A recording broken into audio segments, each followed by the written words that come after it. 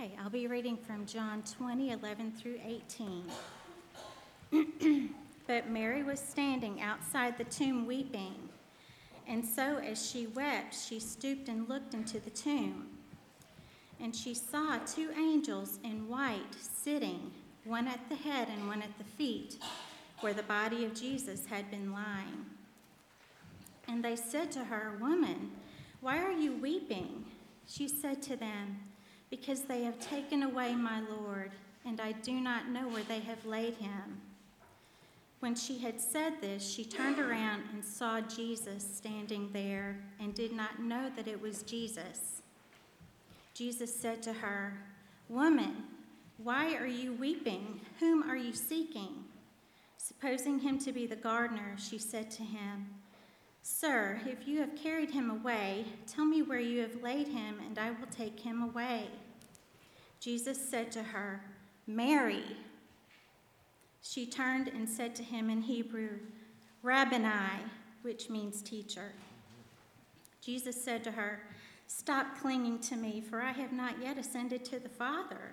But go to my brethren and say to them, I ascend to my Father and your Father, and my God and your God." Mary Magdalene came, announcing to the disciples, "I have seen the Lord," and that he has said these things to her. This is the word of God for the people of God. Thanks be to God. Amen. What a wonderful service so far. Amen to that. Amen. I do have to make one note that I find very impressive, and it's right here in the second. How old is the baby? Still sleeping? Wow. Still sleeping through all that. I will say you guys are doing really well. Some people want to know your secret right now. That hallelujah. And now it's going to happen. I'm going to start preaching, right? And this is, make him stop. Oh, boy. Well, we have a sense of humor here at St. John, do we not? But welcome all. What a beautiful passage that was just read before us. And we're going to unpack that in a few months. Well, you're going to be here for a while, aren't you? Close the doors, Alan. Lock the doors. Lock them in. But in a few moments, we're going to be looking at that. But here we are gathered together on a day that defines all of us. And that is so important to recognize, that it just doesn't define Christians, those who believe, but I believe that we live close to 2,000 years now with the Christian influence in the world. And that is amazing. That is something we tend to forget. That Jesus the Christ has influenced the entire world. If you ever really think about it, we have hospitals, we have charity, we have things like that. We have orphanages because of Christianity. Those are Christian innovations that we really push forward. We actually have a thing called love and compassion that has really influenced the world. And if you think it hasn't, think about the days when Jesus was with us. He came preaching to a people. He says, "You must love one another." Why would you come and tell people to do something they're already doing? Right? He came and preached a new message. And he showed them how to love, and we have to really understand that. 2,000 years under the influence of the Holy Spirit guiding and changing the world, transforming the world. Amen to that. That is a wonderful thing. This is the day that the Lord has certainly made and blessed us with, and we know that. This is the day that death lost its sting. This is the day that Jesus rose from the dead and affirmed that he is the Christ. The Christ. Think about that. Christ means Messiah. Christ means anointed one of God. It is not Jesus' last name. He is the Christ. Even more so, many would be surprised to learn that the name Jesus literally means God saves. Yehoshua, Yeshua, Joshua. That's where the name comes from. Jesus in Greek. Jesus saves. God saves. That's what the name means. God rescues and delivers. So, when we call upon the name of Jesus, we are actually calling upon God himself to save us through his Son, Jesus, who is the Christ. Know that. There is power in the name. What a beautiful name it is. And to think none of this would be possible if Jesus was not raised from the dead, as he said it would happen. So I have to ask, what does it mean to you that Jesus Christ is risen? You have to ask yourself that question. Don't just know it. It must mean something to you.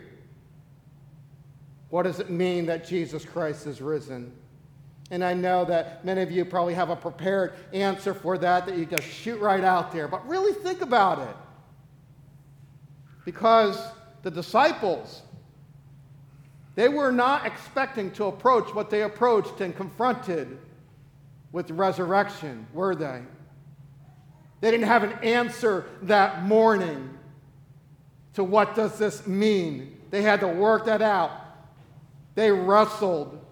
They were in no way prepared to struggle with the idea of Jesus' resurrection. And you see this happening in the Gospels.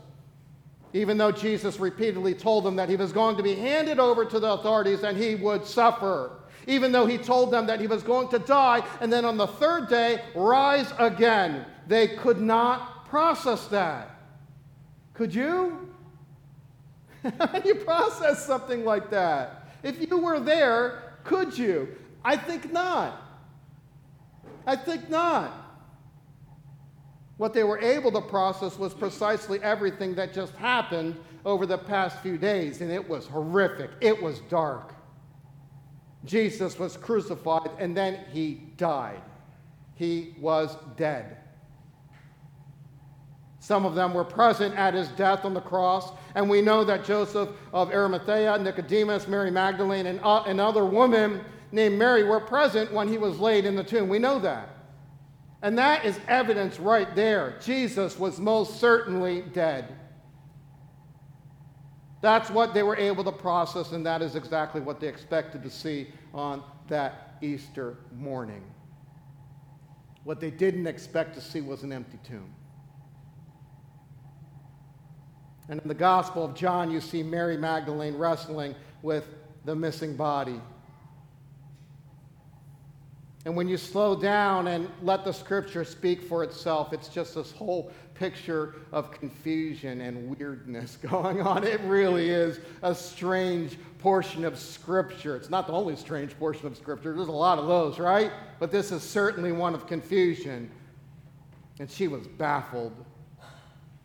The text tells us that Mary is outside of the tomb weeping. We got that. But here's the thing. It's important that we understand that she is not just weeping over a missing body, over the situation. It's so much more than that.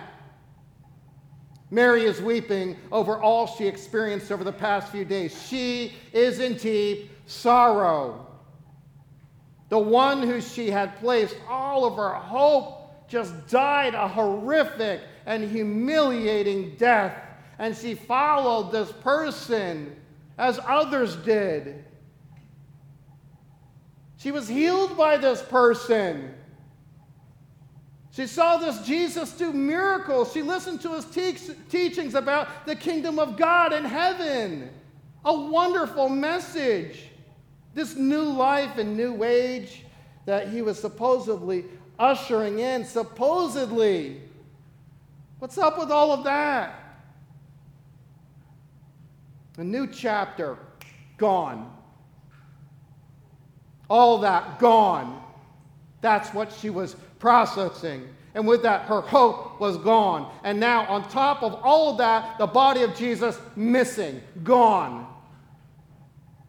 This wasn't a normal kind of weeping. When you read this, it's not, and she was standing outside of the tomb weeping. It's not that. You need to feel what's going on here. Like Jesus, who was placed in the tomb, I imagine that Mary must have felt lifeless, dead inside. Mary was dead inside. No hope, nothing, no reason to live anymore. There is no tomorrow. And as Mary stood outside the tomb weeping, she decides to go look in the tomb once more, and she sees two angels sitting in the tomb where Jesus had been lying, one at the head and one where his feet were. And she doesn't process that at all. That's weird to me. She doesn't ask herself, how did they get in here? How did you get in here? You sneak past me while I was mourning? I was standing right out there. How'd you get past me? That's a normal question to ask. She doesn't ask herself, what's up with what I imagine to be these dazzling white, clothes that they're wearing? What's up with that? Never seen anything like that. This is not a casual thing. She's not processing it. And I imagine that those two angels were full of joy, and they were just loving their role, right? A little too much, probably. Oh, this is great. Check this out. She has no idea, right? Stop it, man. Jesus is right around the corner. Stop it. That's not funny. I mean, think about that. And they get to prepare Mary for what is about to come. They are there as a part of an unveiling that goes from sadness to great joy, right? So they ask Mary, why are you weeping? Which incidentally is a completely normal thing to do at a tomb. Why am I weeping? Where am I right now? Are you kidding me? Why am I weeping? And she tells them how she understands things. They have taken away my Lord, and I do not know where they have laid him. And then she turns around, and suddenly there's another person. Whoa, right? Suddenly things just got real busy, okay? And she processes this as it's the gardener. It's the gardener. And the question is asked one more time, woman, why are you weeping? So she tells the gardener what she believes has happened. You ready for this? Close your eyes for a moment. With one word, her eyes were opened. With one word. You know what that word was? Mary. Open your eyes. Mary. One word. Here's what you need to know. And by speaking her name, Mary came back to life. Mary was resurrected. Let that sink in. Mary came back to life. She came back to life, and her eyes were open to see the risen Savior. Mary could now live the resurrected life that Jesus ushered in. Right? It's amazing. When Jesus spoke Mary's name, we have to understand it was more than her eyes that were just open. Her hope was restored. And I imagine that Mary placed all of her hope and all of her faith in Jesus. And because of this, Mary did not have a plan B. This was it for her. And without Jesus, there is no hope. There is no more faith, just hopelessness. There is no tomorrow, just despair. There is only weeping outside of the tomb. There is only death. But with Jesus resurrected, so too was Mary's hope, and so too was her faith, and so too was her love, and so too was her compassion and her grace. Mary was brought back to life. And when Jesus calls your name, you have to know that you come back to life, because in Jesus there is hope. In Jesus there is life. Each and every single person here brought back to life, a reason to live. There is a tomorrow.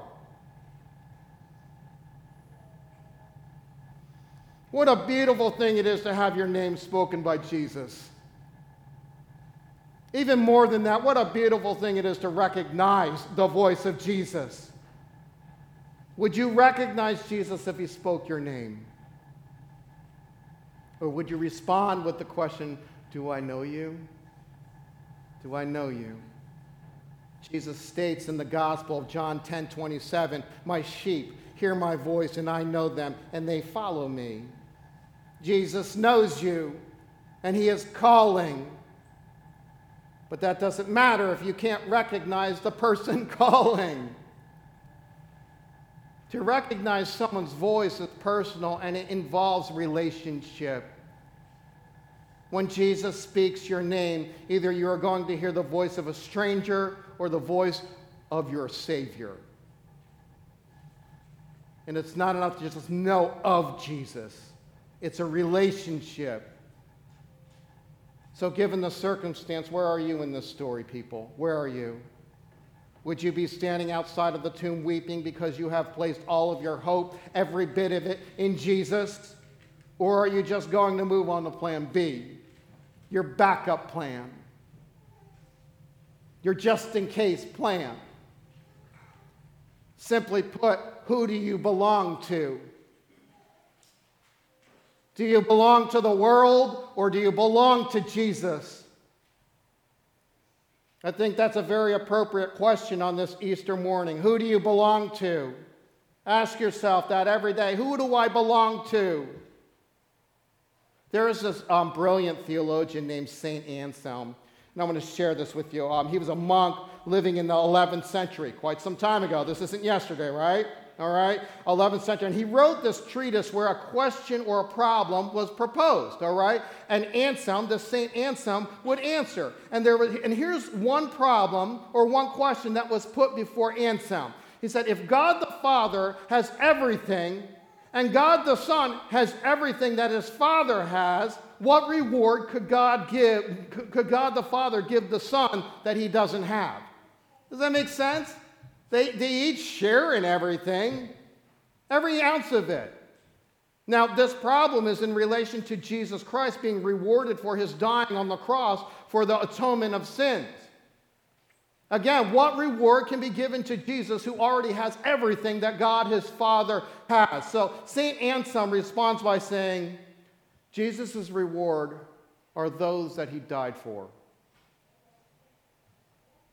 those who believe in him. You are Jesus' reward. Imagine God the Father asking Jesus, his Son, what can I give you as your reward for all that you have done? Imagine Jesus pausing for a second. After all that he's done, he was tortured, his flesh broken, everything. And he looks up to God, his Father, and he says, let me have them. Let me have them. Let them be my reward. Let them be mine. You belong to Jesus. You are Jesus' reward. Have you ever thought about yourself as Jesus' reward? You're a gift to Jesus as much as he was a gift to you at Christmas. Remember that? At Christmas, Jesus is the gift. At Easter, you are his gift. Think about that. To Jesus, you are worth dying and living for. And so here's my final question. How are you supposed to respond to that? How are you supposed to respond to Jesus dying and rising for you? Live a life resurrected. That's how. Live for Jesus. Live a life full of the grace that God has shown you by revealing God to others. Live a life of holy love and compassion and kindness.